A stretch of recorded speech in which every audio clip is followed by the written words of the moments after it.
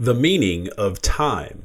Welcome to today's leadership thought of the day, brought to you by the Leadership Lifestyle Podcast. So the meaning of time, the letters T-I-M-E, for me, most days, stands for today I must execute. And that means, where am I going to spend my time? What am I going to focus on? Things I have to get done. Everything is so time related, and sometimes we get wrapped up or get anxious or have just anxiety over the time we have to finish something, and it becomes quite stressful.